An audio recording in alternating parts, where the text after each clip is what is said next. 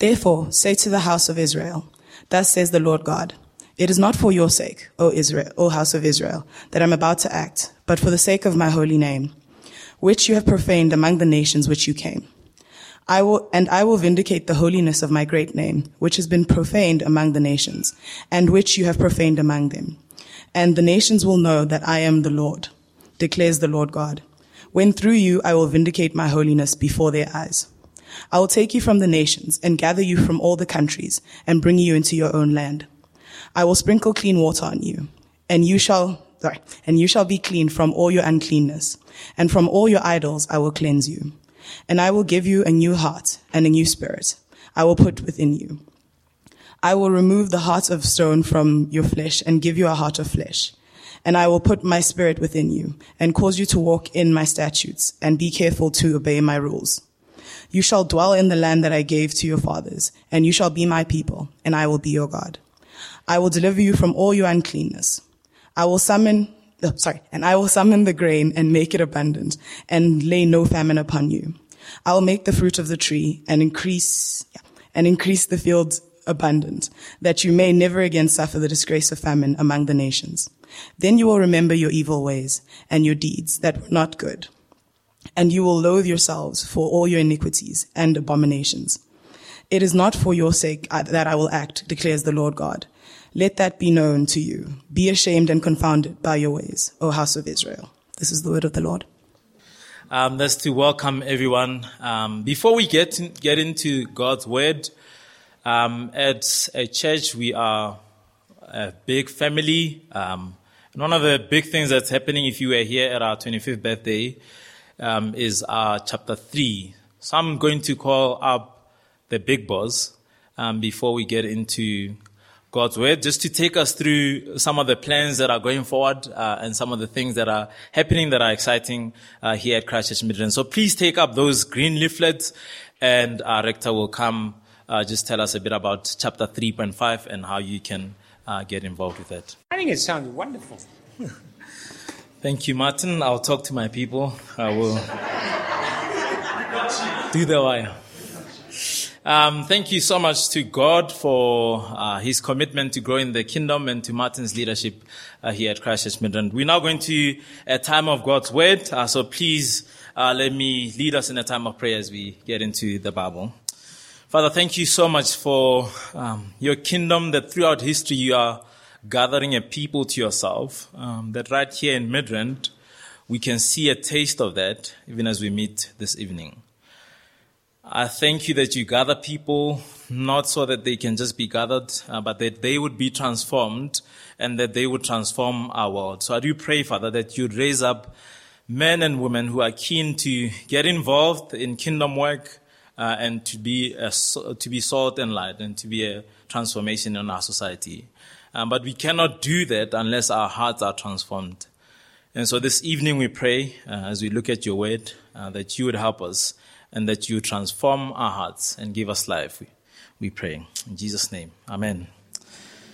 So if you haven't been with us for the last couple of weeks, we've been doing a series that is titled Anatomy of the Heart. They say you must never start with an apology. There are no... there are slides. Wow, that's fantastic. Somebody's doing their job. We've been looking at this topic called Anatomy of the Heart, which is basically focused on human behavior and why we do the things that we do. So it's been an exciting series. If you haven't been here with us, I'd encourage you, go onto our website, listen in on our on those talks, because I do believe that you'd find them quite encouraging. But here's one thing that we said. We said that the word anatomy just means to simply break things up in pieces and study it. We've been breaking up the heart, the human heart, into pieces, and we've been studying it. And by human heart, we obviously referring to our emotions, our will, our personalities, and that's what we've been looking at. And for week 1, we saw that behavior is something that flows from the inside out. So you and I, the things that we do flow from our hearts. So whatever controls our hearts controls the things that we do, and sets the direction and the pattern of our lives. So that's what we saw in week 1. Week 2, which was last week, we saw that our hearts, at the core of who we are, is that we are worshippers. So worship is not something that is confined to 2 hours or 6 hours on a Sunday morning, depending on which church you go to. But worship encapsulates, here's that word again, all of what you do. So that is what worship is. Worship is who we are and what we do. And so we found that as you read throughout the Bible, you see that God has called us to worship Him. But because of human sin that is working in our lives, we are often drawn towards worshiping every other thing except God. And we saw that when you and I worship any other thing except God, that thing will eat us alive. So whether it's money, whether it's relationships, anything that we worship that is not God will eat us alive. And that is what the Bible promises us. And that's what we see throughout Old Testament history, that as God's people turn to idolatry, their situation goes from bad to worse. And so Jesus would say, the Bible would say that you and I need transformation. We need a radical surgery of heart, a radical transformation. And the Bible uses a term that is called circumcision to describe this transformation. The Deuteronomy says to us, God tells His people, circumcise therefore the foreskin of your heart and be no longer stubborn.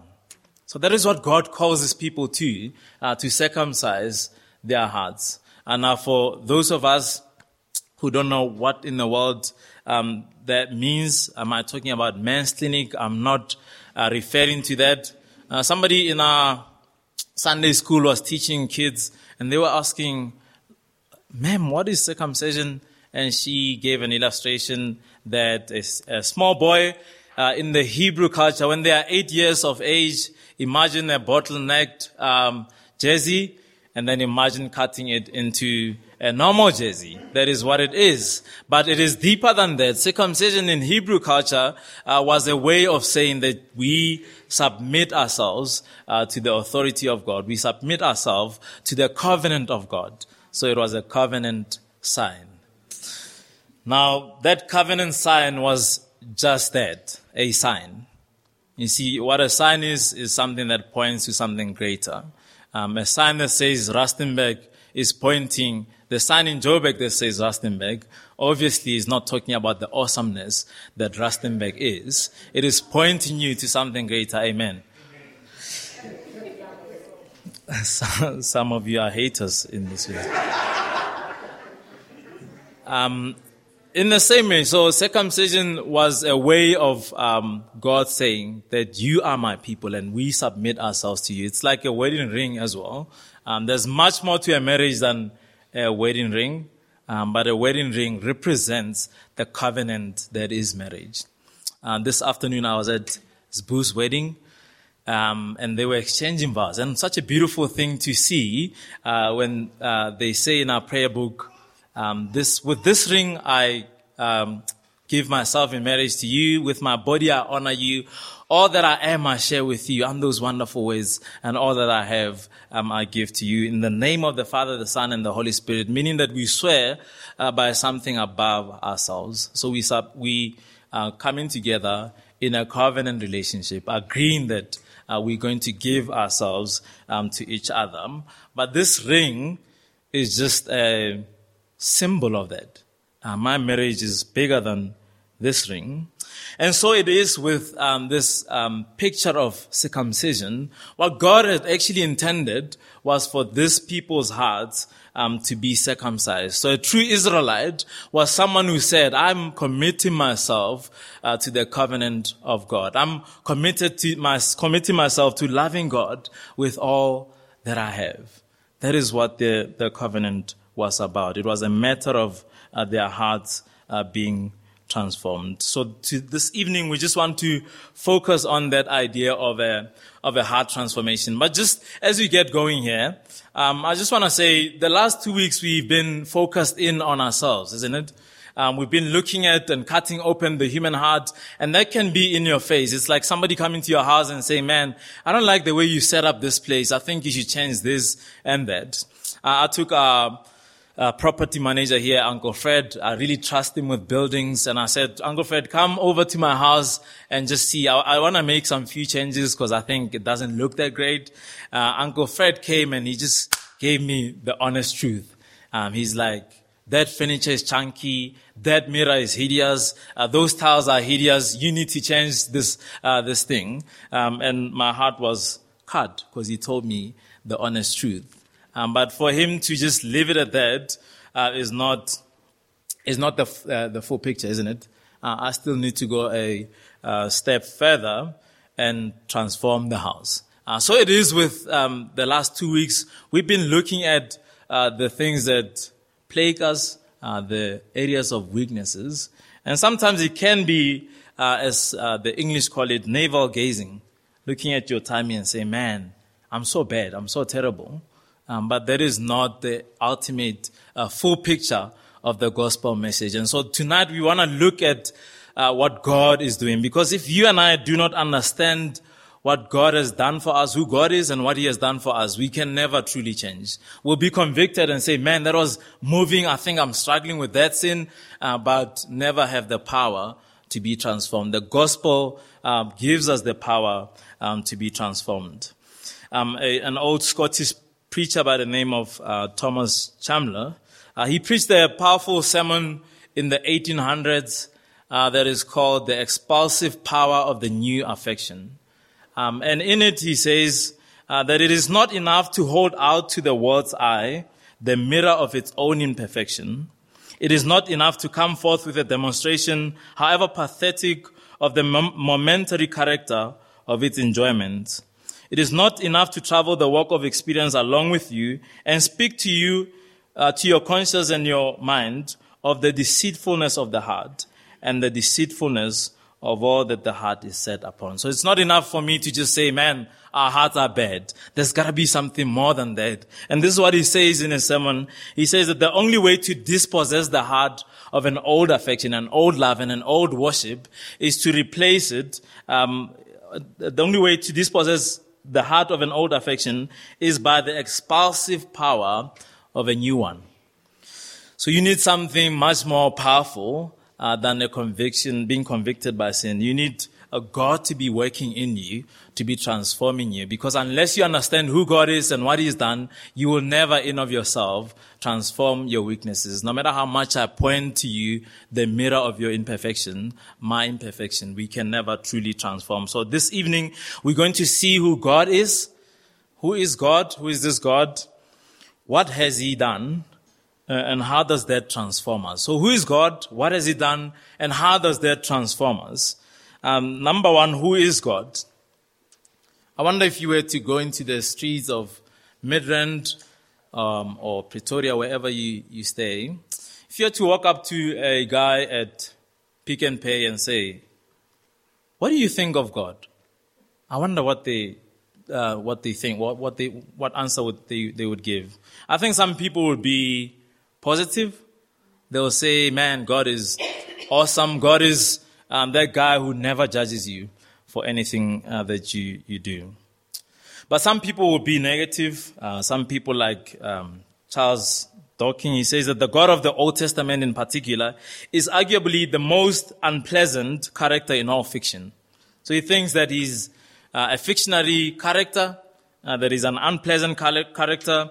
He says jealous and proud of it, a petty, unjust, unforgiving control freak, a vindictive, bloodthirsty, ethnic cleanser, a misogynist, homophobic, racist, that's a powerful word.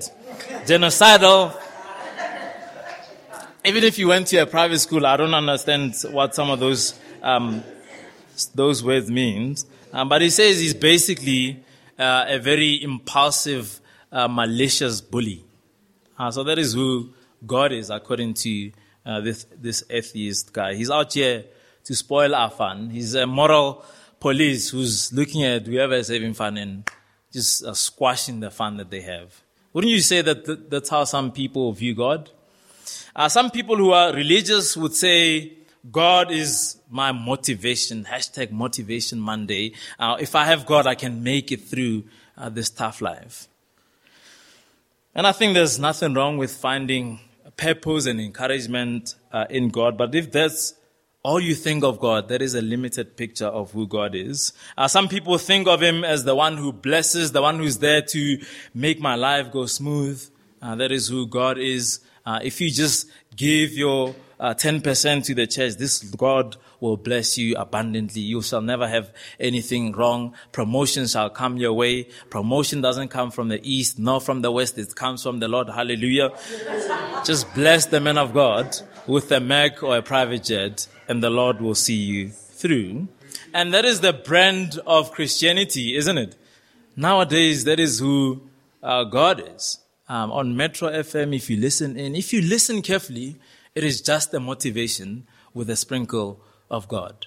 That is the idea of who God is. But if you look at these verses in Ezekiel chapter 36, you see a much more bigger picture of who God is. Come with me to Ezekiel chapter 36. We're looking at verses 22 and 23, then verse 32. So the first verses, verse 22 and 23, and then the last verse that was read for us, verse 32. Because in Ezekiel, we get a picture of a much more weightier God, a God who is more powerful than you and I can imagine. Have a look at verse 22. Therefore say to the house of Israel, thus says the Lord God. The Lord there means Yahweh God. It is not for your sake, O house of Israel, that I'm about to act, but for the sake of my holy name, which you have profaned among the nations to which you came. Verse 23, and I will vindicate the holiness of my great name, which has been profaned among the nations, which you have profaned among them, and the nations will know that I am the Lord, declares the Lord God, when through you I vindicate my holiness before their eyes. You see, God looks at this nation that has been rebellious, that has on and on rebelled against his covenant, and he judges them. So that's what we see in the first part of Ezekiel. Ezekiel says to this Israelites that God is going to judge you. And they're like, man, you're just a pessimistic guy, aren't you? You're just pessimistic. And then it happens that God judges them. He removes them and uproots them from their land, Israel, and he places them in exile in Babylon, away from home, away from the temple. They cannot worship him in their place. They mingle with other nations. So that's what we see in the first part of Ezekiel. In the later part of Ezekiel, we see him pronouncing a hope for Israel, that one day God is going to restore you. And these guys are saying, man, you're just too optimistic. In fact, if you read Ezekiel chapter 37, it is the valley of dry bones. Ezekiel he sees a vision of this area that is covered with bones, and they are white, which means they were very dry. They had been sitting there for quite some time. And he says that that's a picture of Israel. It is lifeless. It is helpless. It is hopeless. There is no hope for them. But God tells Ezekiel to prophesy to these bones, and these bones came back to life. And God says that's a picture of what he's about to do. He's about to give life to Israel. And obviously these people think that, man, this is too optimistic. But God would remind them that the reason he's doing this is not that they're good. It is not that they were lovable. But notice what he says in those few verses. Let's read again verse 32. And I want you to notice the similarities there. Verse 32, it is not for your sake that I will act, declares the Lord. Let that be known to you. Be ashamed and confounded in your ways. It is not for your sake, but verse 22 and 23, God says, I'm going to act for the sake of my name. I'm going to make you holy for the sake of my name. So the God of the Bible is a holy and righteous God, as we read. A God who is concerned about his reputation. A God who is about God. God is about himself, and that is for our good. When God is about himself, that is for our good. When God is concerned about his glory and not your glory and my glory, that is for our good. And so that is the God that we see here in the Bible. He is a God who is not a blesser God. He's not out here for your purpose. He's out here for his purpose. And that is a good thing for us. When he gives Israel a law, that is good for them. But because of their sinful hearts, they do not obey it. God is about God. God is about his reputation, and that is for our good.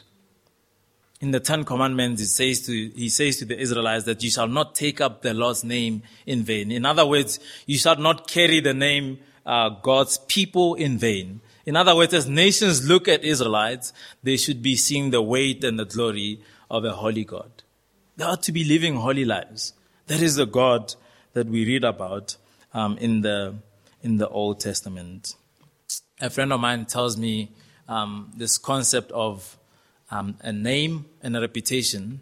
He's in the business world, and he deals with a lot of clients, some of whom, so he runs a printing company. They supply printing equipment to different people. And he says that the new school, the new guys, normally what they would do is that they would negotiate with you and say, please deliver X amount of goods to me. Then they pay their deposit. But when it comes time for them to pay the rest of the money, they just disappear off the scene. So that's one group of guys. But he says that there's another group of guys, the old school guys. Those guys are so concerned about their reputation that their word is enough. So if he takes R1 million worth of goods from you and shakes on it, he is going to deliver. You don't have to chase him around. That's how concerned they are about their name and their business and their reputation. And they will do nothing to taint that reputation because that's what they trade on. And I think in a bigger sense, that is what God is about. If he says he's going to do something, he's going to pull through on that. If he says he's a holy God, then he demands nothing below the standard of holiness. So this God is not an angry 12-year-old, a bully. No, he's a good God who seeks his glory for our good. But what has this God done? And I think in our passage, if you had to count the number of times where God says, I will, I will, I will. I think I counted about 14 times. You can go home and investigate there. He says, I will, I will, I will. You see, this passage is not about what we are going to do, but it is about what God is about to do. Now, what was he about to do? What was he promising his people? Have a look at verse 24. He's promising them a new identity. Verse 24, he says, I will take you from the nations and gather you from all the countries, and I will bring you into your own land. Remember, they're in exile, they're in a foreign land, and God says, I'm going to bring you back to this land. I'm going to make you a people again. I'm going to gather you from all the places where you've been scattered, and we're going to establish another identity, another nation, wherever you've been scattered. Verse 28 says, you shall dwell in the land that I gave your fathers, and you shall be my people, and I will be your God. And I will deliver you from all your uncleanness. Notice again this language that keeps coming. I will summon the grain and make it abundant, and lay no famine upon you. I will make the fruit of the tree and the increase of the field abundant, that you may never again suffer disgrace or famine among the nations. God is promising this people, his people, that he's going to gather them and make them into a great nation again. So it gives them a new sense of identity, that we are again God's people, not forsaken anymore, but belonging to God. So that's the thing he does. The other thing he does is that he creates a clean man. He creates a clean man. Have a look at verse 25. This language of temple cleansing and blood rituals. I will sprinkle clean water on you, and you shall be clean from all your uncleanness. And from all your idols I will cleanse you. So God uses this picture of cleansing, this picture that was set up in the temple. As the priests went in to minister in the temple, they had to wash themselves outside the temple. And this picture was to remind them that sinful people cannot approach a holy God or have a relationship with a holy God without proper cleansing. Another picture there is the picture of sprinkling the blood on all the utensils in the temple. It's a very gory idea. It's a very bloody idea, but it is a picture to the Israelites, again, that they cannot enter the temple and have a relationship with God unless blood is shed, unless somebody's life is paid for, unless something gives up its life. People cannot have a relationship with this holy God. He demands life. He demands punishment because of their sins. And Ezekiel connects this idea to God cleansing them from their idols. And their idols are the very thing that landed them in exile. And God promises to cleanse them. So this is the second thing he does. He creates a clean and a new man. The other thing that he does is that he gives us a new heart and a new spirit. Have a look at verse 26 there with me. And I will give you, again, this idea, I will. Let's stop navel gazing. Let's stop looking at our own sins and saying, woe with me. But let us look at what God has done. Verse 26, and I'll give you a new heart and a new spirit I will put within you. I will remove the heart of stone from your flesh and give you a heart of flesh. Isn't that an amazing idea as you look at your own life and some of the things that you desire throughout the last 2 weeks, looking at some of the things that you struggle with? God says that's like a heart of stone, a heart that is unresponsive to obey God. What is he going to do? He's going to remove that and give you a new heart. That is what he promises his people. That is what he promises you and I. We used to sing the song as young kids. Jesus is amazing. He took the heart of stone. He gave us a heart of grace, a heart that is responsive to him. If you have been wondering for the last 2 weeks, how in the world am I going to obey? How in the world am I going to stop worshiping things that God has told me not to? This is the answer here. God says, I will. He's the God who does. He's the God who steps towards us, even in our brokenness. And this is not a new thing that Ezekiel is cooking up. In fact, if you read the entire Deuteronomy, God gives them a law, and he knows that they are going to disobey it. And so in chapter 30, verse 6, in chapter 10, he said to them, circumcise your hearts. In chapter 30, verse 6, this is what he says, and the Lord, Yahweh your God, will circumcise your heart and the heart of your offspring, so that you will love the Lord your God with all your heart and with all your soul, that you may live. And if you're a Christian this evening, this is you.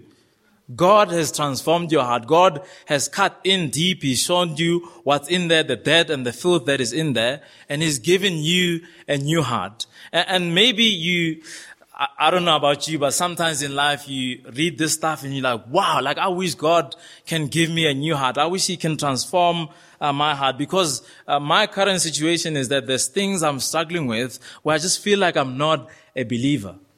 Have you ever felt like that? But if you are a Christian, God reminds us that this is what he's done in your life. I mean, just if you look at your life 5 years ago, perhaps you gave your life to Jesus 5 years ago, you're not the same person that you used to be, isn't it? Amen. Think of a Sunday night. Where would you be now? You'd be watching the the build-up to the Liverpool match, where Liverpool is going to thrash.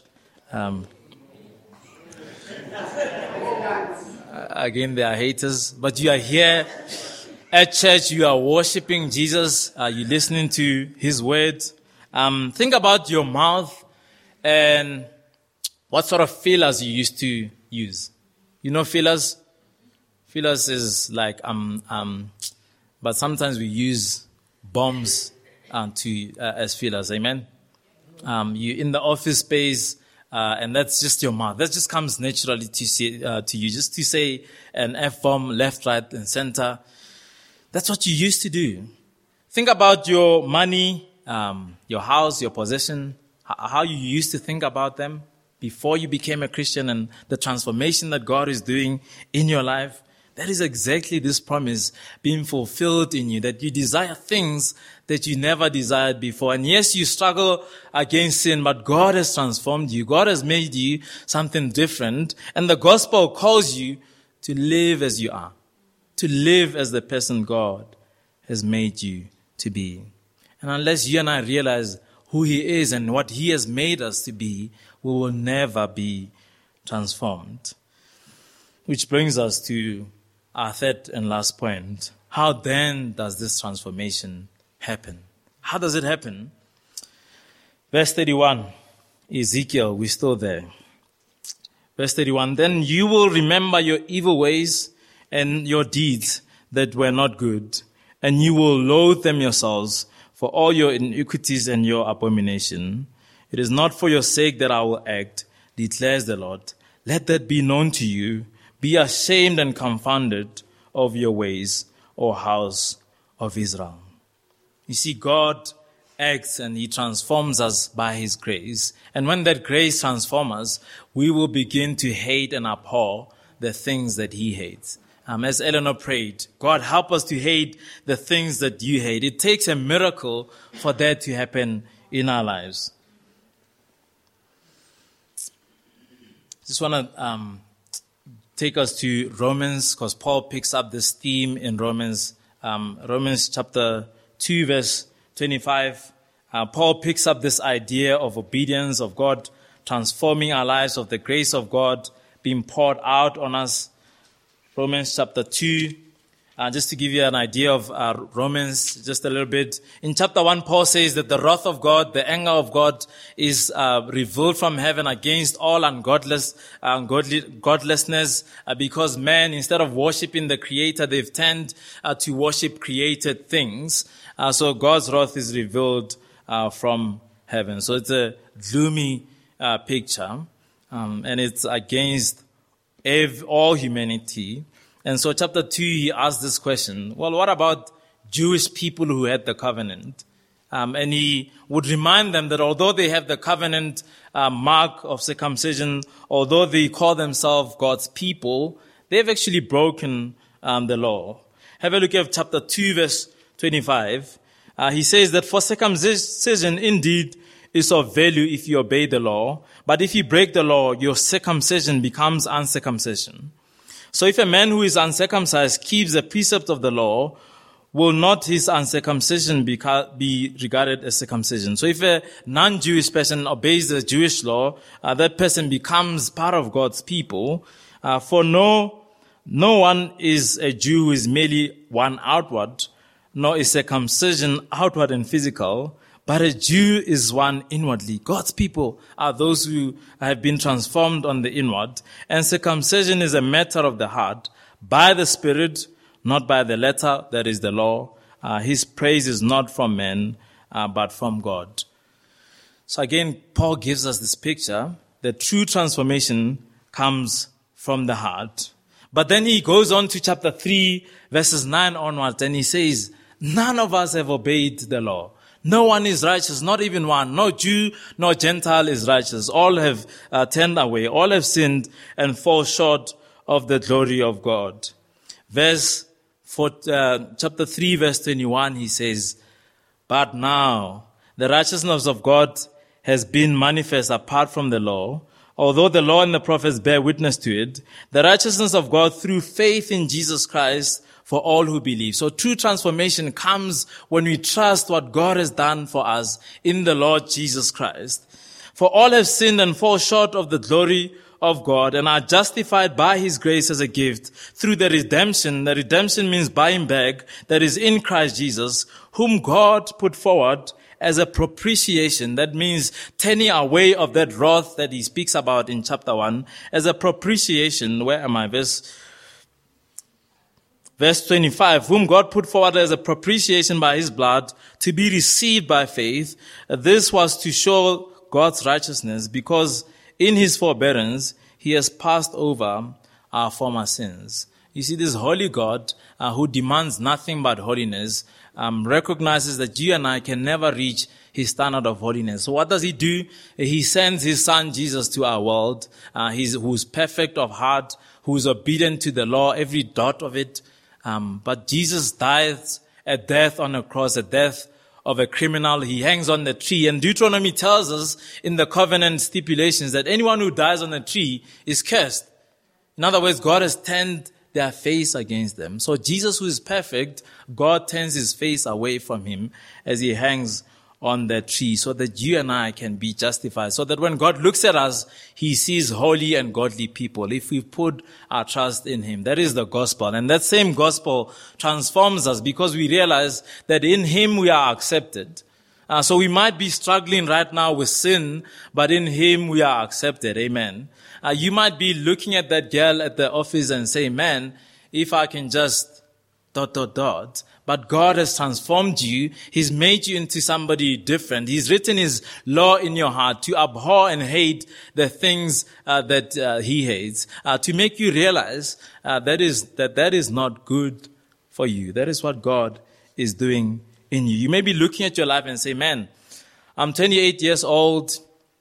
I'm not getting any younger, and no guy is looking my way. What is wrong with me?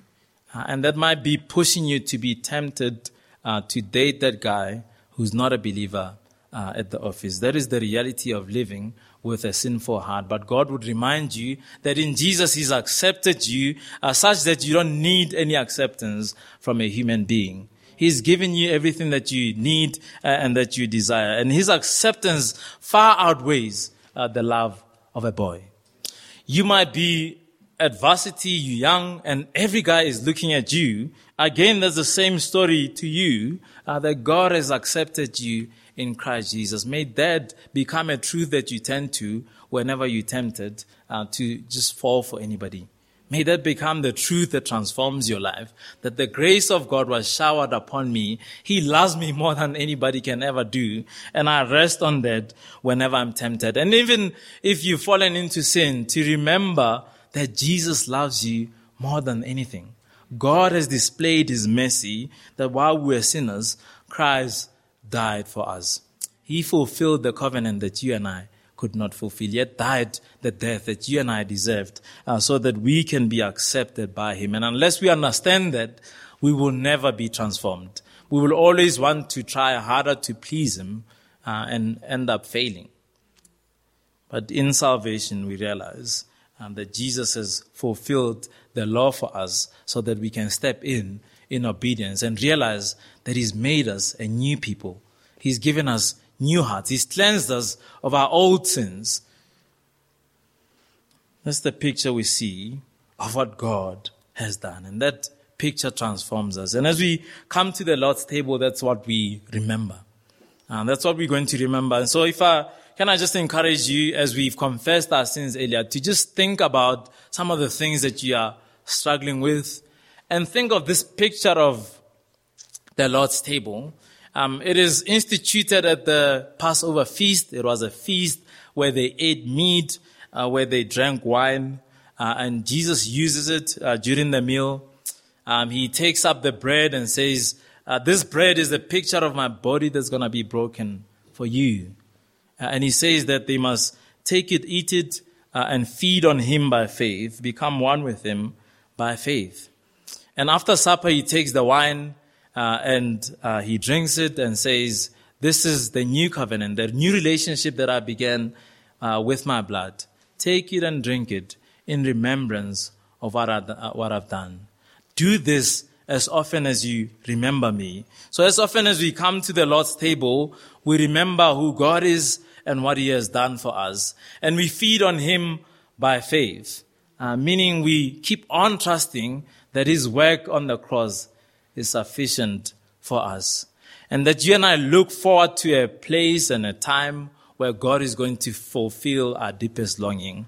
When he comes back and he sets up his kingdom here, where he will rule perfectly over our hearts, where he will rule perfectly over our society, where there will be no more pain, no more suffering, no more women abuse, none of that stuff, because God would have transformed their hearts. So we look forward to that even as we partake of the Lord's Supper.